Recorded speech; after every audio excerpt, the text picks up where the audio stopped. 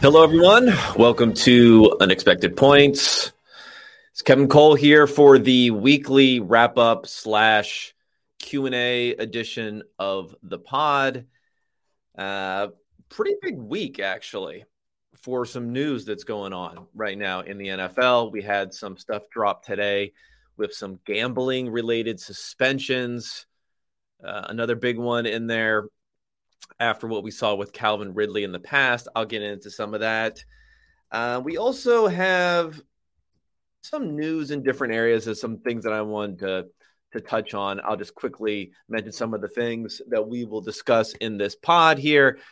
Trey Lance, is he available? Is he not? Are the 49ers putting it out there that is available? Do they want to get rid of him?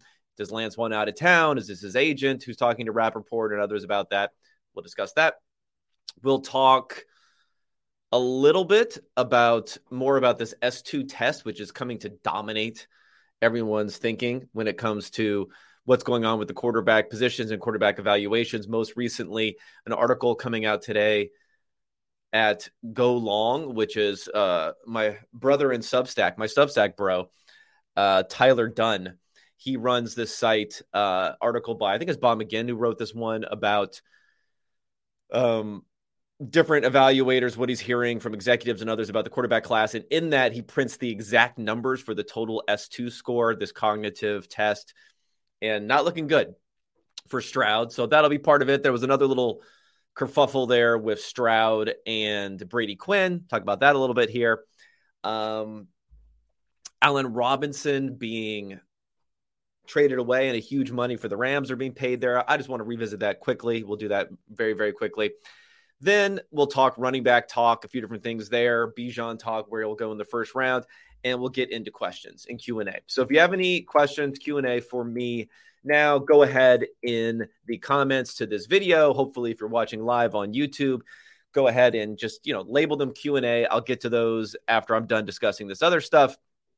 And we had a pretty robust Q&A last week when I was going through this. So hopefully we'll have something similar today. Hopefully also, I won't get interrupted by my kids who are here right now. Let me tell you, people out there, the childless out there, try to get stuff accomplished before you have to deal with these guys, before you have to deal with these kids out here. Or I guess you could have a spouse who enjoys dealing with kids, but then you're kind of a little bit of a catch-22 because I'm not sure I'd want to have my life partner, someone I'm dealing with the rest of my life, be someone who wants to be a stay-at-home parent, but then you have two people who don't want to be stay-at-home parents, and then you have kids. It can become a little bit more complicated. But we also had some GM conferences this week, and I have some clips from there that I want to play for some different things some GMs are saying, which I always think could be interesting. You don't get a lot from these guys. Let's face it. They're hiding most of what they're talking about. They're not revealing their hands fully, but you can get some interesting stuff going on there. Okay, first things first. Let's talk CJ Stroud first. So what's going on, in case anyone hasn't noticed, Stroud is falling precipitously in the draft. It went from Bryce Young being the likely number one pick before we kind of knew what was going on to seeing that Stroud jumped up there when it was presumed that he was the guy for the Panthers. I don't know if it's because of Josh McCown and others who were there, but maybe. I don't know. And now it's flipped back around. And now it's gone so far that the betting markets don't even have CJ Stroud as being the guy to go number 2. Let me just look it up right now so I can get the exact numbers on here. For the number 2 pick, people aren't even thinking that's going to be Stroud. People are just completely locked in. Now, again, these could be pushed around quite a bit, these different bets that they have out there for the draft. Let's not. I think these books have gotten killed as people have been a little bit wiser about what they're doing on the draft. But let me go ahead and bring it up so people can take a look at it here on the old screen. So if you look at what's going on for the number 2 draft pick, well, first let's start with number 1. So if we go up to number 1, Bryce Young minus 1,600 right now. So that is looking like as much of a lock as it could possibly be. CJ Stroud at plus 800. So not looking good for CJ Stroud there, obviously. Now, if we go down to the number 2 draft pick, and this is the interesting one. So Will Anderson plus 160, Tyree Wilson plus 250, both edge rushers that we're talking about there. CJ Stroud 275. So he's third, but nowhere close to being first here. Will Levis 300, which is very, very close. And if you look at Anthony Richardson, plus 2,000. So it's like Richardson, at least according to people's assumptions built into these lines, is way out of the equation. Really, no one is in the equation other than the top 4, with Levis being about as close as Stroud at this point in people's assumptions for what will happen with the second draft pick. And if you go to 3, Stroud is leading the odds, although it's pretty whack-a-mole, whoever may be left guessing at this point. Stroud at plus 200 has the shortest odds for the third pick, with Will Anderson and Anthony Richardson much closer there. We're talking about pick number 3. It is interesting that 2 out of the top 3 picks there are quarterbacks when the Cardinals still have that pick as of now. I don't know if the Cardinals are going to be able to trade out of that. I think this is probably a big issue with the draft that a lot of people don't quite realize, is that when teams are looking to trade out of the top of drafts, this happened, I think, a lot in 2019. So 2019 was the draft. Let me bring it up here. Was the draft with Kyler Murray at the top. So Kyler Murray was at the top. And the guys who went after Murray, if anyone wanted to trade out, I don't think they could have, with still getting the type of odds and still getting the type of numbers that are dictated by the Jimmy Johnson draft chart, which, let's face it, it's still, dictating a lot of what people are doing. Because if you look at that draft, Murray went number 1, Bosa 2, and Quinnen Williams 3. That's fine. I think that was, I don't think anyone necessarily was dying to trade out. Then you got to the Raiders at 4. I mean, I think they would have traded out of that if they could have. But you're looking at draft charts, which, again, the Jimmy Johnson draft chart is not a value chart. It's a market value chart. It's looking specifically at what sort of values we saw in the past. And in the top 5 picks, quite often, probably the majority of the time, probably the vast majority of the time, when someone is trading into those top 5 picks, they're doing so for a quarterback. But if you're the Raiders sitting at 4, or if you're the Cardinals, let's say this year, sitting at 3, if you don't want a quarterback and no one else really seems to want a quarterback at that spot, you got to make some major adjustments to your draft charts. It's okay to make a trade out for an amount, according to the draft charts, that would be way, way, way off. That would be way too low.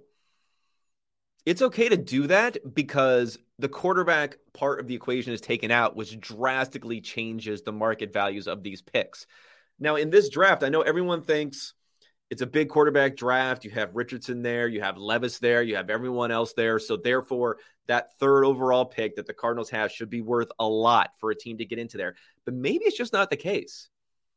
Maybe it's really a Bryce Young and a vast tier after that. And it's more like what we saw in the 2020 draft, right? If we go to the 2020 draft, in hindsight, it looks weird that Herbert was just sitting there at 6. Of course, a lot of people talked about how much they didn't like Herbert at the time. But the same thing happened there. It was Joe Burrow, and it was a massive teardrop after that. So even though the Dolphins and the Chargers wanted to take quarterbacks in a similar way to the Colts, for sure, this season at 4, maybe the the Seahawks at 5, maybe the Lions at 6, maybe the Falcons at 8, maybe the Raiders at 7. They may all be somewhat interested in the quarterback position. But this could be like in 2019, no one traded out, and then the Raiders end up taking Cleveland Farrell for 4th overall because they're just pointing to their board and doing what they can. Or in the 2020 draft, where after Burrow goes, Chase Young goes too, which I think people saw him as a legit player. That wasn't a one where at the time, Washington Redskins were looking to trade out. But then you have Jeff Okudah, Andrew Thomas go next. And I thought Okudah was a pretty solid prospect. Andrew Thomas was a solid prospect. Tackle being a little bit more of someone you can justify taking in the top 5. But the Dolphins and the Chargers were just content to sit back. The Chargers were even content to let the Dolphins pick whoever they wanted and take the other guy. That's another thing that's like so amazing when we talk about how these teams have performed in the draft and how great of a drafter a particular GM is versus another GM. So much of it is just, who did the guy in front of you take? Who did the team two spots in front of you take? Who was available to you at that point? Like the Chargers drafting Tom Telesco over there, the Chargers. Does he get credit for Justin Herbert? Or is it just the flip side of what Chris Greer decided to do in Miami? And that's how he ended up landing on the right guy. I don't know. So it could be one of those sorts of drafts this year. People maybe are not fully appreciating the fact that teams just aren't going to be able to trade out of some of these picks, and you have to readjust your points models, readjust your Jimmy Johnson chart, take less, and be okay with that. Not worry about what the media says so much. Not worry about the premium that's built in there for quarterbacks that you don't necessarily care about, right? Because let me pull up the rookie contract salaries here, because this is why. This is why sometimes you want to get out, even if it's not necessarily the greatest value that you're getting when you get out. The reason you want to get out, if you're, let's say, the Cardinals, when you're up near the top, is that pick just costs a lot of money versus picks that are later on. And it's not bad when it's a lot of money and you have a quarterback there, because your surplus value is so much higher. So much higher. For that type of player. Let's go ahead and I'll bring up the numbers here so you can get a good idea for what we're talking about as far as the amounts here. So let's look at the rookie cap numbers by round for these different players. So for just this year, it's talking about here. Just this year, first round, first pick, number 1 overall, total amount $40 million for the first pick. It goes down some, so it's down to $37 million for the Cardinals for this third pick. But if you're the Cardinals and you say, you know what, when I'm looking at the top prospects this year, and let's say I'm looking specifically at edge rusher, right? Because edge rusher seems to be, those two guys have seemed to bump up with Jalen Carter falling down some. So in the Cardinals' minds, they're saying, okay, am I going to take Will Anderson or am I going to take Tyree Wilson? One of these two guys. And probably one of those two guys is going to be available if I move down a couple of spots. Probably. Not certainly, but probably if I move down a few spots. Well, if I'm paying $37 million at 3, and then let's say you move down a bit and you say, okay, I'm going to go down to where the Raiders are. It's already down to $26 million. It's an $11 million difference in what you're paying that player. It's almost a third of the salary has been chopped off just moving from 3 to 7. You move down to 8. It's down to $23 million. So again, first pick, $40 million. It's almost half at the 8th pick, $23 million. Then we go down to 23 again. And by the time we get out of the top 10, we start dropping below 20 as we drop out of the top 10. That's why it's normally around the 11th or 12th pick, you get the highest surplus value, because at those picks, we're talking about a $20 million for 4 years, or an $18 million, $19 million for 4 years. So it could be worth it for the Cardinals if you're just getting any draft compensation to trade out of those picks, even if a team is not high on a big quarterback. You have to adjust your expectations, adjust your charts, adjust all that stuff that's going into the decision-making to decide what you're going to do in that circumstance. And so as Stroud is falling further and further out of this, those picks are becoming less and less valuable. Is it correct that that's happening, that Stroud is falling out so much? I'm not sure. Of course, the talk here, and okay, let me bring up this one first. So this is exactly what happened. The exact talk of what happened and what's moving down Stroud right now. It's this Bob McGinn column at Go Long. We'll talk about it here. It says multiple sources. This is what's been becoming part of this big thing of everything that's been happening. It says multiple sources said Young's total score was a 98. So Bryce Young is a 98 total score on whatever this S2 cognition test, which again, I'm a little bit skeptical of. I'm not skeptical that it doesn't work, but I guess I'm a little bit skeptical that it's as big of a deal as it's being made out to be. So 98% for Young and an 18% for Stroud. If you look at the documentation on S2's website when they talk about this, I believe they cut off the threshold at around 70, 80 score as the guys. They figure if you're not above that amount, you can't be successful. Of course, they link it to passer rating and all this stuff, but still 18% is a lot lower than 70%, even if that is the threshold. And then the other quarterbacks for this class, say a 96% for Fresno State's Jake Haener, 93% for Will Levis, and Brigham Young's Jaron Hall, 84% for Clayton Tune of Houston, 79% for Anthony Richardson, and 46% for Hendon Hooker. So Hooker also would not meet that threshold, although we're getting some Hooker steam. Actually, that sounds like Hooker steam. That sounds like some X-rated copy, some OnlyFans copy there. But we're getting some Hendon Hooker steam coming into the first round here. So, the quote here is Stroud scored 18. That's like red alert, red alert. This is from an executive. You can't take a guy like that. That's why I have Stroud as a bust. In the conjunction with the fact, name one Ohio State quarterback that's ever done in the league. Of course, they have to throw in the Ohio State quarterback thing, right? It used to be the Cal quarterback thing before, and the Tim Tedford quarterback thing before Aaron Rodgers blew up. So that's part of what's getting around. Whether it's rumor, whether it's true, whether it's not, that has also become another part of this discussion because one of the S2 founders was on the NFL,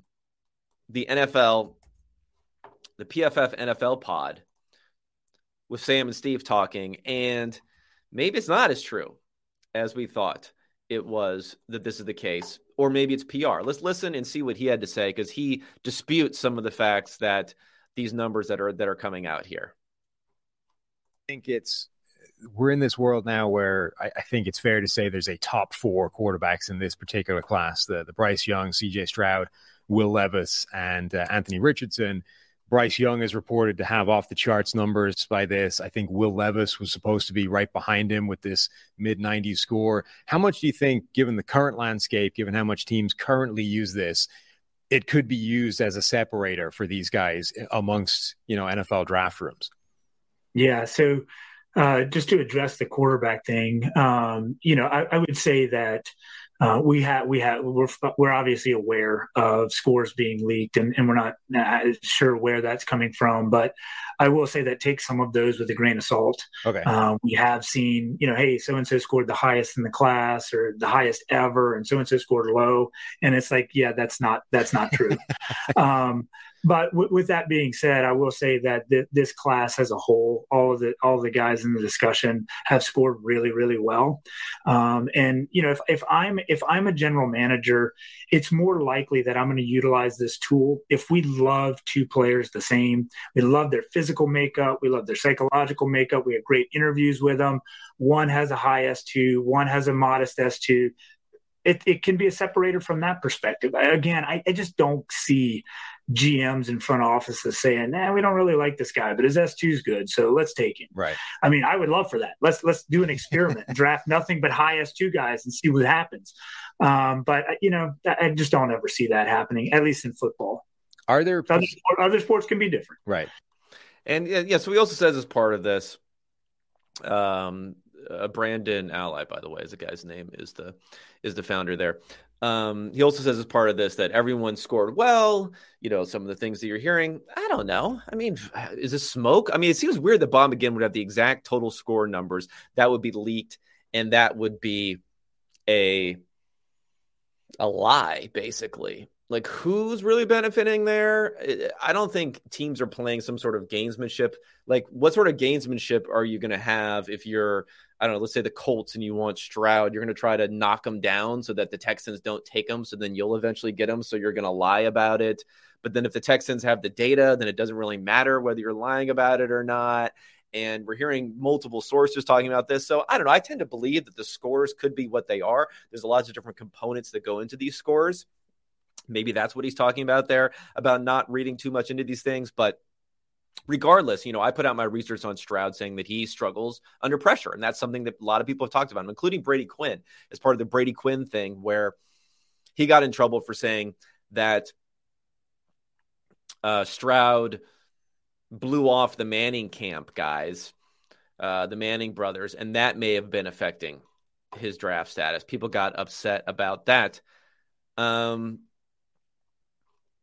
Maybe that happened, maybe that didn't. If we're talking about the Colts, obviously Manning's going to have a lot of sway. We saw how the owner, Jim Irsay, really loves his former players, just went ahead and installed Jeff Saturday as being the head coach, despite him not having any coaching experience in college or the NFL, just because he loves his ex-players so much. So, I'm buying some of the smoke here, that there's some fire behind the fact that Stroud is falling in these different areas. Is it correct or not? I don't know. Quarterback evaluation is extremely difficult to do. So I would still be okay taking someone like Stroud at the top. I still don't think in those sorts of pick ranges, if the Texans are going to take a non-quarterback at 2, that seems insane to me. But again, we might just be in one of those situations where they can't get out of that pick, even if they wanted to. No one is willing to reach that equilibrium point to give up enough to move up into that spot, to move up incrementally when they're not that excited about the quarterback class. And then it just comes to the Texans have to step down to meet them a bit. And you have to worry more about enhancing your own value than enhancing your PR and the fact of what sort of trade value that you're getting back as part of this equation. Okay. Trey Lance. Trey Lance is another interesting story from the week. For those who may not have seen, Ian Rappaport doing his thing, getting a text from somebody. I don't know who it is. We'll go ahead and bring this one up here to get the exact language on here. Actually, I got it on the wrong screen. So, rap sheet here comes through with sources. The nondescript sources are at it again. 49ers has received inquiries from several teams looking into a potential trade for former number 3 pick quarterback Trey Lance. Number 3 pick that the 49ers gave up, the 12th overall pick, and the 2 following year's first round picks to get in that draft. It says the conversations have been the result of San Francisco fielding calls, not making them, with teams aware that Brock Purdy is likely the future starter. So there is some chance this is coming from Lance's agent. Agents are the number one source for all of these insiders.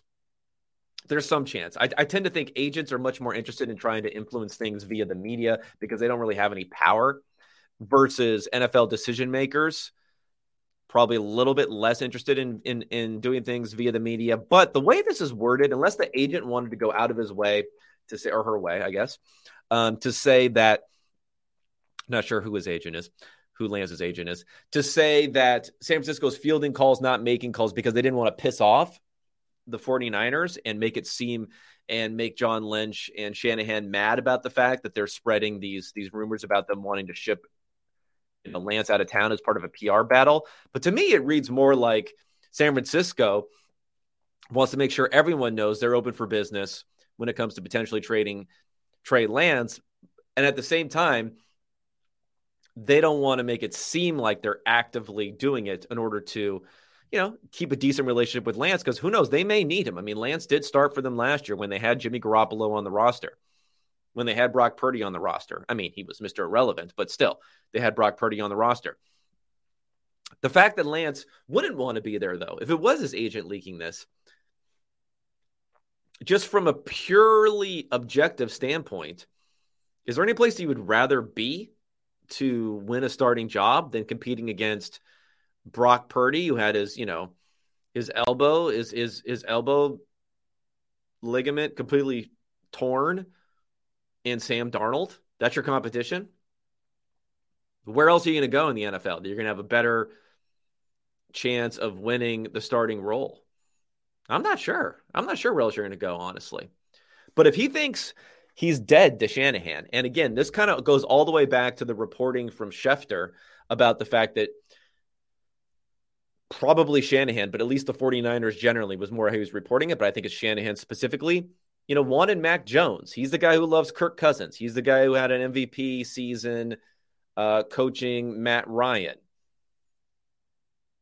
He's the guy who would want a Tom Brady or someone like that, a pocket guy who can make decisions quickly, execute the offense. It's not really Trey Lance. Trey Lance supposedly has shortened up his release, but he just wasn't good in the quick game. There was even reports of that. He wasn't good in the quick game just during practice last year. So this also leans into that maybe Shanahan has hit the tipping point, seeing how well Brock Purdy, literally the last pick in the NFL draft, was able to execute his offense. Bringing in Sam Darnold, and whatever you say for Sam Darnold, he can get the ball out pretty quickly. Maybe he thinks he can even fix Sam Darnold. Darnold was probably the number one prospect that year by most people. Maybe not the Browns, who ended up taking him number one, but probably the number one prospect back in 2018. Maybe still interested in Sam Darnold. And I could see from the 49ers perspective, even if you're going to take a massive hit on what you're going to trade Trey Lance for, and I would guess it's second-round pick. Sort of. You're not going to get a first-round pick. I don't think you're going to get a first-round pick.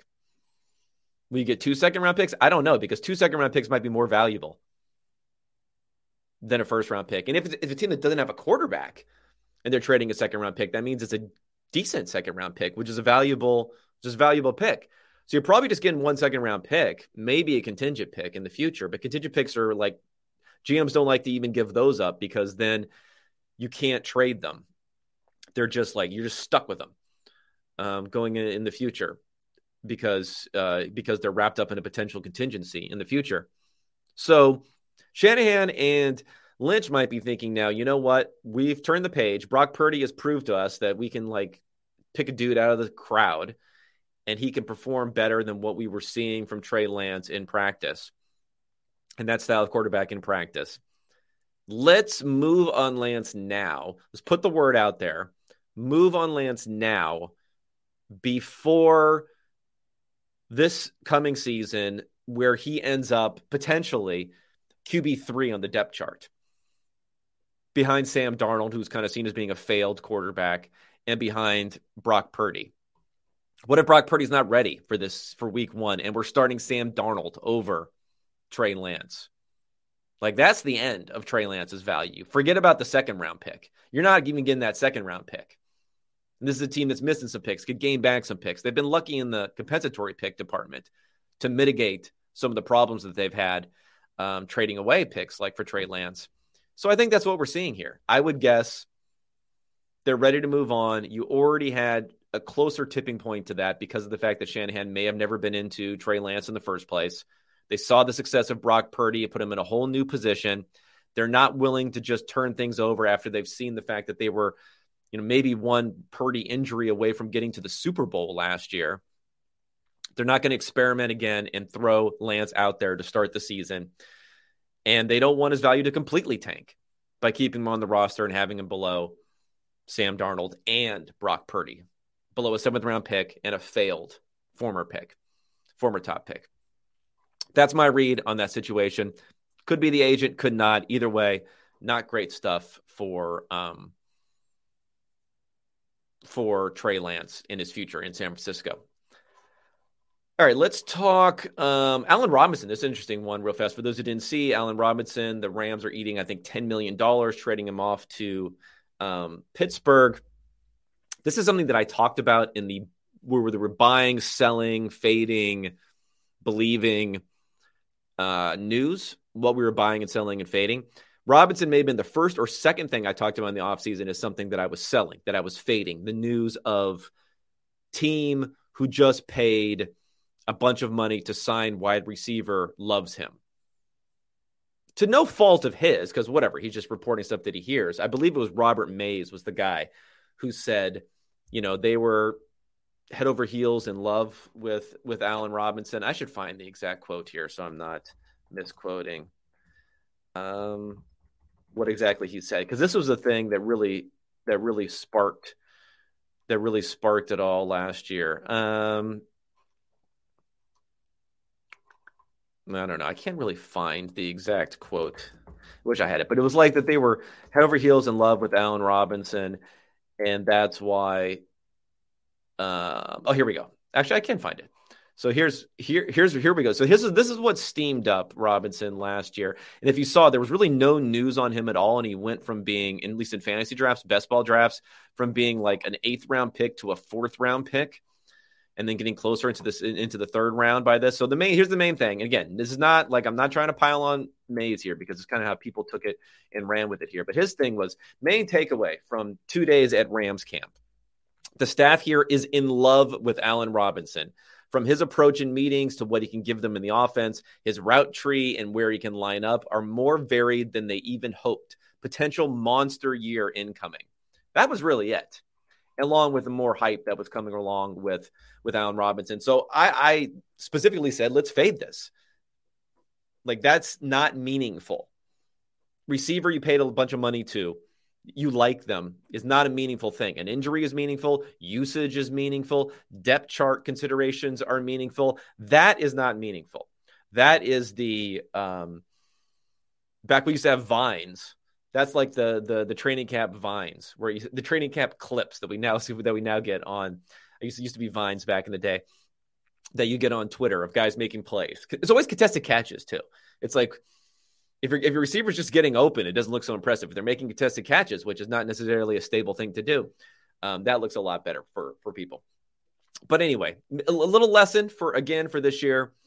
Always temper your enthusiasm when it comes to hearing that, because again, there was no actual change in a workload, money, depth chart, offense, quarterback situation from Allen Robinson over the course of the summer last year. Yet he moved up in people's minds in fantasy football drafts multiple rounds because of the steam that we saw with him coming up there. All right, let's talk some of these gambling suspensions here. This is a big one here for the NFL. I mean, I don't have anything hugely interesting to say other than, I don't know, man. It's looking bad for Jameson Williams. So here's the whole story here. The NFL suspends 5 players. Remember, Ridley had was suspended for a year for betting on NFL games. 5 players, including Jameson Williams. And let's remember, Williams had an ACL tear. Came back a little bit late, I would say, on the recovery schedule. So he tore his ACL at the end of the 2021 season with Alabama, an absolute monster season for him. 1,600 yards, 15 touchdowns, averaging 20 yards a catch. Absolutely insane, right? So during the national championship game, he tears his ACL. He doesn't come back until he doesn't return to practice until November 21st. He was activated on December 3rd prior to week 13. He made his debut against the Jaguars. 0 catches there. He had a 41-yard completely wide open touchdown after that. He had a 40-yard rush at one point during the season. But for the 12th overall pick, and remember, this was a year where we went Drake London, Garrett Wilson, Chris Olave, and then the Lions traded up to go get Jameson Williams in a trade that was heavily criticized for the Vikings because they didn't get that value that some people are hoping for out of that sort of trade. They went up and get him there. Not above a lot of guys. I mean, it was above Jahan Dotson and Treylon Burks, who were still kind of question marks. Dotson had a decent year. But still, one reception for 41 yards and 1 touchdown. That's it. That's his first year. 6 games he played in. He had 1 catch for 41 yards and a touchdown.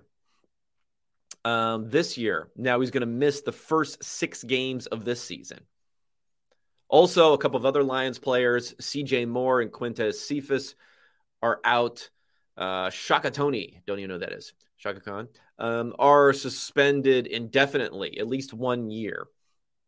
Williams and Stanley Berryhill are suspended 6 games. So Williams did not bet on the NFL. It looks like he bet on college, but from an NFL facility, which is not allowed. And that's why he has the 6-game suspension instead of the full year suspension. But man, 6-game suspension coming off of a year where he didn't play much. 6 games, 1 catch on 9 targets. We can't write him off, but it's really shocking how quickly guys who don't have production, even if they're injured, like a Kevin White, let's say, missed most of his first year with an injury. Even if they're injured and you think, well, they're injured, they should be able to come back. That shouldn't really affect like how good they're going to be for the rest of their careers. It's pretty shocking how often that just derails an entire career if you're not able to play enough early. This would be a combination of injury, which we knew about, and now suspension for Williams. Again, he's not done, but if you're going to say what is his chance that he is done for his career, is probably a bit higher than what people think at this point already. Especially with the fact that the Lions got a couple of big picks here. Are they going to look to use one in this round on a wide receiver? Bring in some other names there? I don't know. I don't know what will end up happening, but definitely a negative for restoring the roar with the Lions.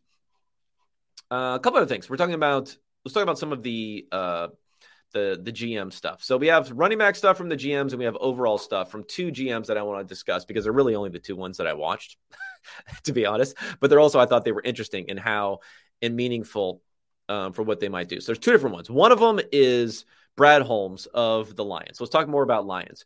Before I play the clip, I'll just give it overall, like I was getting strong vibes from Holmes that they're not going to take a quarterback at 6.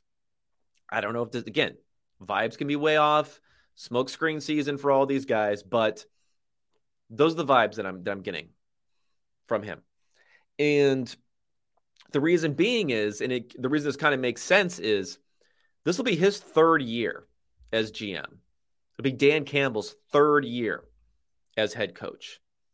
They almost made the playoffs last year. They are, you can say they're the favorites to win the division. They have the best odds to win the division amongst a pretty bad set of competitors in that division. Do they really want to reset at quarterback with a Levis or a Anthony Richardson or even a Stroud if he makes it there? They might just not want to do that. This is like a little bit of a principal agent sort of problem here where the principal at least should, if you're the Lions, you should be looking out more than just this next year, how good you're going to be.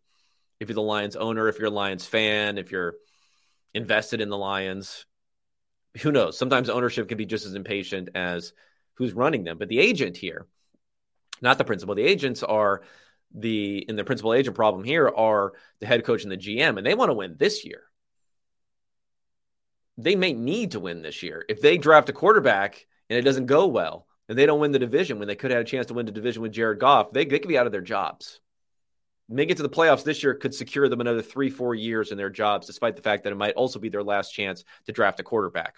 So that's the vibes I'm getting from Holmes. But specifically, something that went on during this press conference that I want to talk about was his talk about running backs and their first round viability. This sounds like it's a standard question being thrown out there to a lot of teams. Remember, they brought in David Montgomery, and they still have DeAndre Swift, who was drafted right at the beginning of the second round. I think it was 2 picks into the second round, maybe 3 picks into the second round. So almost pretty close to a first round guy. It wasn't by Brad Holmes, but Holmes was on the Rams staff when they took Todd Gurley 10th overall. Gurley coming off of an ACL tear. I didn't think about that. They got Gurley off of an ACL tear, and they also got Jameson Williams off of an ACL tear. Of course, Gurley eventually, had some arthritic knee conditions, I believe in the same knee. So, but he was asked about, you did that back in 2015. So, was that a different era, or can you still take a running back in the first round? And this is what, actually, let me bring it up here. I got to figure out. This is what he had to say was, he was defending it, I think, to a point, but I would not say that it wasn't all in, but it was a little bit too enthusiastic about whether or not you should be going for something like this in the future. Sorry, it's coming up. I'm having a little difficulty finding this right here, this video. Hold on one second. Sorry, I cannot find it here.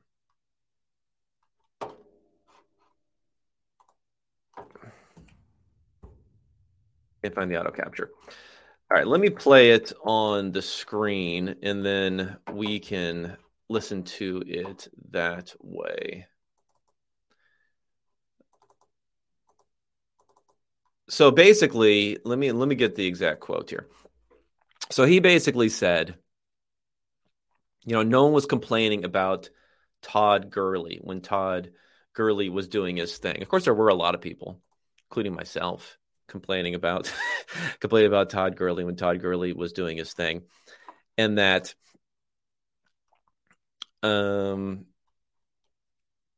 maybe, oh, here we go. Sorry, I'm really messing this up here. Let's get to the desktop. Okay, here we go.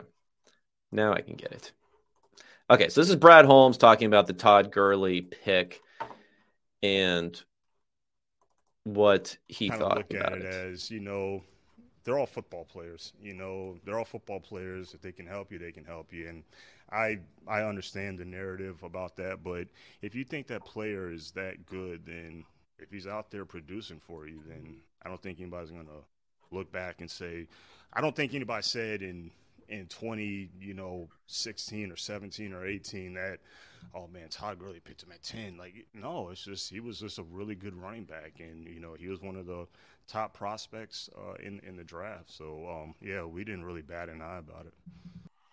Yeah, whatever. It's not the worst. I'm not going to get on his case like that much about there, but trust me, there were people, myself included, who were talking about Todd Gurley, despite the fact that he was doing well at that point in time, despite the fact that he was getting MVP hype in a very down 2017 season. We were talking about it.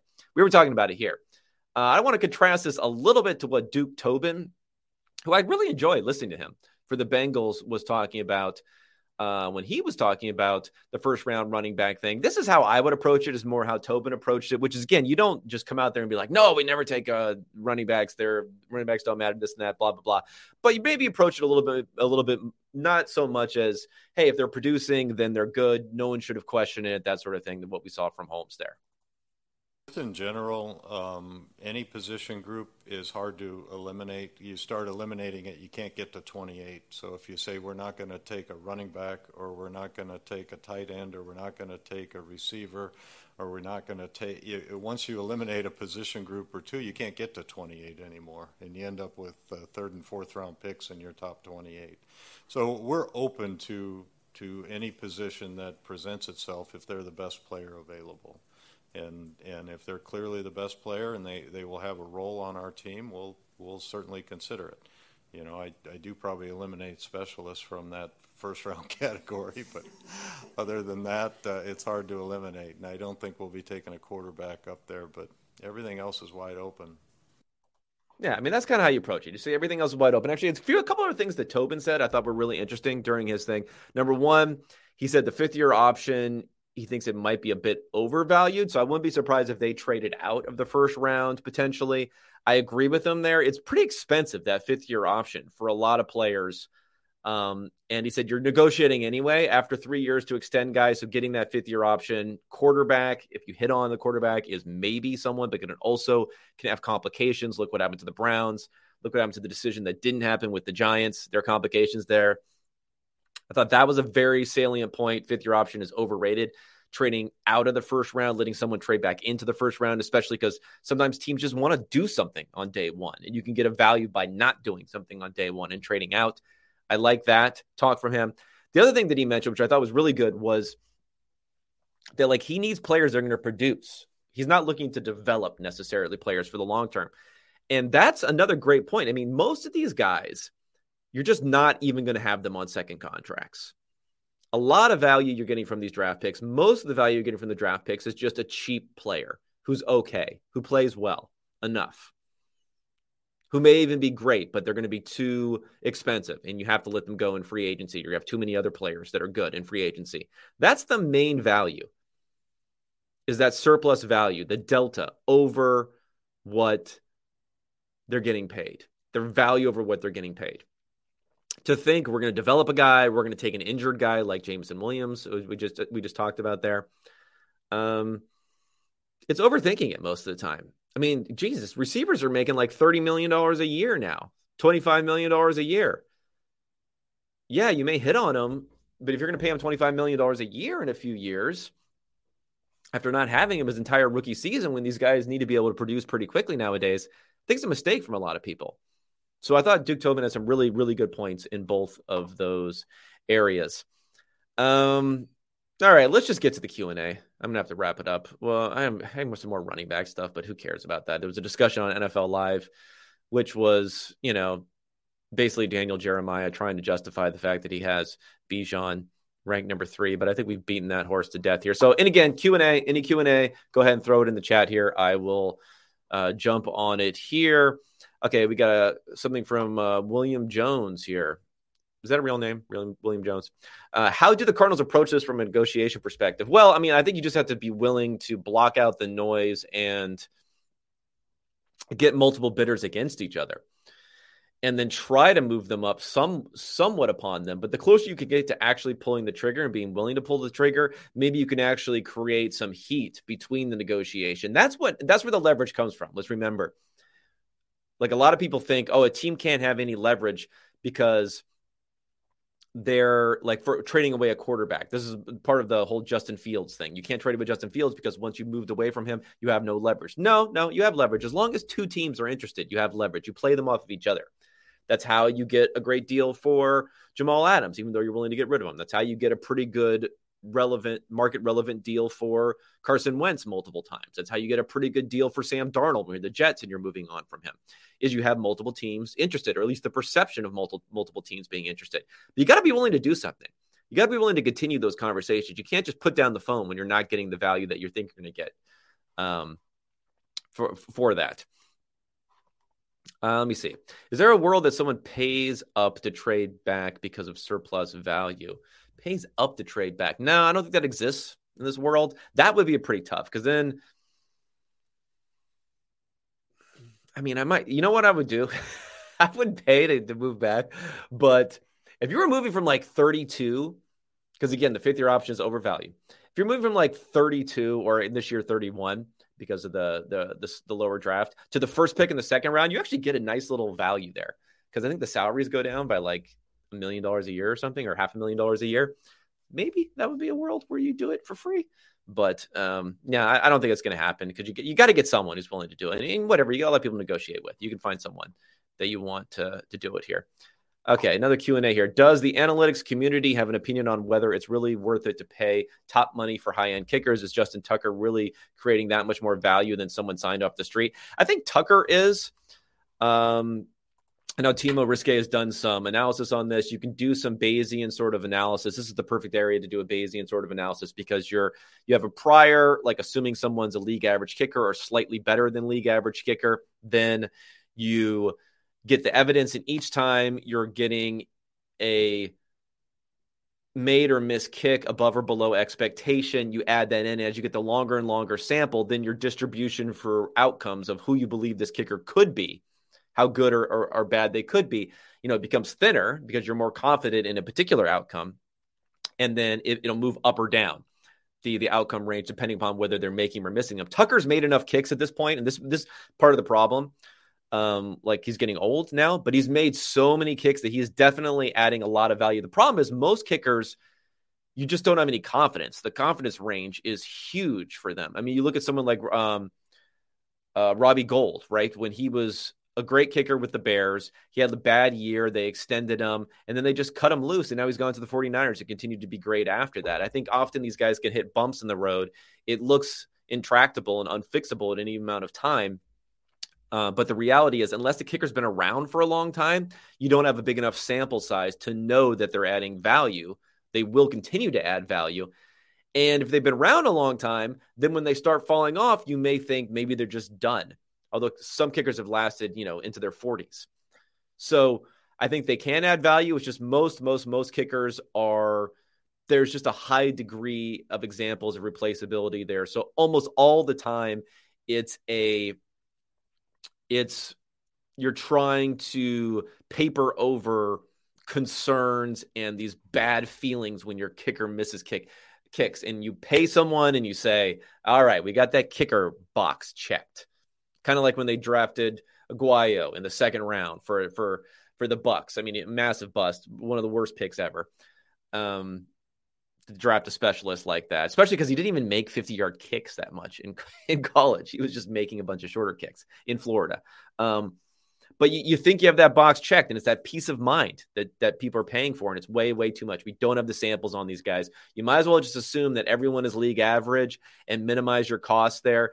Ride guys as you have them. And I'm sure you could do things outside of gameplay to see how good they are. But I would be interested to really test like how well kickers kick during non-game situations and that translating over to the game, because you have such a small sample in the game. It'd be tough to really judge what's noise, what's not.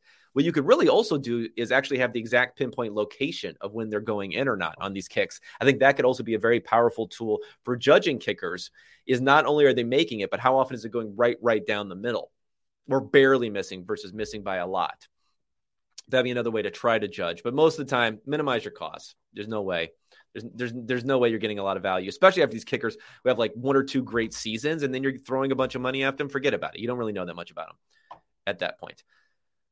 In regards to letting players walk after being drafted, Pats will probably let one who walk next year and have the value of a starting guard at a 6th-round pick and get a comp pick next year. Yeah. I mean, the Pats are masters of letting guys walk, and they should. The Ravens were also in that situation.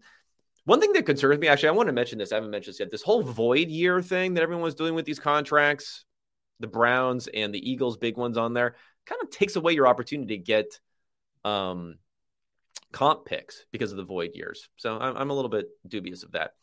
What is your opinion on the rising usage of void? Look at this right here. Void years in contracts. There are some teams that use them extensively, and there are some who don't use them at all. Okay, so here's what a void year does. It's similar in some ways to a big signing bonus. You're using like the present value, the discount present value of money to your favor with void years. So what you're saying is, let's just think about a simple contract. Let's say I have a contract that's $10 million. It's really a 1-year contract, but I'm going to pay you, there's $5 million this year and then a $5 million on a void year next year.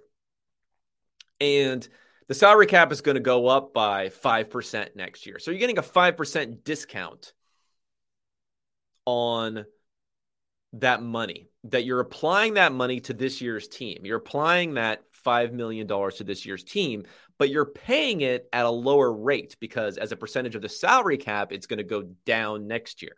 So that's what these teams are doing. It's like a little financial chicanery here where you're saying, I'm going to spend money. Let's say I'll spend what's the equivalent of 1% of the cap today. But then when it actually goes against my cap in a year or 2 or 3 years, it'll be, 0.95% of the cap. So I'll get that little bit of savings. And if you start doing that enough, all of a sudden you're able to use, let's say, 105% of the cap in this year versus 100% of the cap. And that's how it works. You're able to use a little bit more, and then you'll lose maybe 3% of the cap in the future in order to do that. You get what I'm saying? Like, you can really like apply more to this year, juice it up. It's somewhat true for big bonuses, and this is when teams who have rich owners are gonna benefit, is they can just throw a ton more into a signing bonus. It's the same thing from a player's perspective. They should be thinking about it as, I'm getting this money today. I can go invest it and do whatever I want with it, earn a return on it, versus having the money paid out in salary in the future. Similar sort of thing, more signing bonus, which is just thrown into void years. So both from the player and the team perspective, they get a time value of money advantage versus paying a straight salary over a number of years. Probably going to see more and more of it, but like I said, the downside, and this is what teams are eventually going to have to deal with, and maybe they don't care if they're signing players anyway, is how do you get these comp picks? They're not walking away as true free agents. I believe. I asked someone about that. That's what they told me. I'm not 100% sure, but I believe you cannot get comp picks like a true unrestricted free agent. A lot of teams like the Ravens and others have lived off of these comp picks. They were a real cheat code in the NFL. Now the cheat code seems to be getting your minority front office and coaches hired by someone else, like the 49ers. I mean, you're getting 2 third-round picks for that. That's twice as much as losing a premium free agent, like a premium free agent who's making $15 million a year. You get a third-round pick for. You're getting 2 third-round picks for DeMeco Ryans, 2 third-round picks for the other guys, Robert Saleh, 2 first-round picks for Mike McDaniel. Mike McDaniel, probably should be like half of a pick for him, quite honestly. But whatever, they got the 2 first-round picks for McDaniel there. Okay, here you go. Any bold draft predictions 6 days out? Any bold draft predictions? That's a good one. I got to think here for a second, because I always have to weigh like what I think should happen versus what I think will happen. So like this is like trying to figure that out is very, very difficult. So, I mean, I really don't see this happening, but I guess Levis going before CJ Stroud. Is that even bold anymore? I don't know. Like, that seems to be the talk right now. I don't get it, but I had, Mike Renner on the podcast. He seems to be into Levis, college system sort of guy that people are into, Manning camp guy. So for the Colts, he looks pretty good there. So I guess that's somewhat bold. I think Bijan's going to fall further than people think. So how about a bold one, Bijan going outside of the top 20 picks? It's not extremely bold by mock drafts, but pretty bold by other metrics as far as where guys have them ranked. What else would be a bold one here? Jalen Carter falling outside of the top 10. How about that one? They did this weird power move where I think Rosenhaus is his agent, where they said, we're just not even going to visit someone outside of the top 10. Like, you can't just make it happen. You can't just say, well, we're still going to go in the top 10 as long as we don't, because we're just not going to visit someone outside of the top 10. I know everyone thinks the Eagles are going to potentially take them, but I don't know. Could be some issues there. I know they have multiple of his Georgia teammates there and everything else, but, we'll see what ends up happening. All right, I think I'm going to wrap it up. Coming back at you next week. I have a couple of potential podcasts lined up that we'll have there. Obviously, more research. I should have had another piece out on tight ends. I got a good tight end research piece coming that's similar to my quarterback pieces, where it's such a small sample, we can't really build a robust model off of it, but we can do some data mining to try to find some stuff. And elusivity and speed are kind of 2 things that look pretty good for tight ends and identifying those guys. So that's going to come out next week. I'm going to do a mock draft because you got to do mock drafts of what I think should happen from an analytical perspective and what I think will happen. So to contrast those 2. And then I'll start to get into some comps for these different players too, as we get closer, and then update everything with the draft. I think I'm going to try to do a live draft show also. Okay. We got one more question and then I'll roll out here. The wide receiver position looks wide open after JSN. Thoughts on how the wide receiver draft will turn out? That's a good one for a bold prediction. How about, even though I don't like this player, he's probably like, how about Zay Flowers, wide receiver 1 for bold prediction? I don't like him, but yeah, I think wide receivers could fall a bit. So I think any of these guys could go up there. I mean, my guy would be Jalen Hyatt, only because I just feel like none of them you could really think about as being a wide receiver 1. I mean, maybe JSN, but even that's a question. So why not take a guy who can track the ball and get down the field? So he'd be my guy there. Anyway, everyone, go to unexpectedpoints.substack.com. Check out all my research. Check out the podcast, which will be coming at you again this week. And otherwise, I'll be talking to you then. Thank you so much for tuning in and listening, everyone. I'll try to do another one of a wrap-up of the draft also of round 1 on Friday, and then of day 2 on Saturday, and day 3. We don't need to wrap up day 3 immediately before coming with some more podcasts the next week. All right. Talk to everyone then. Thanks.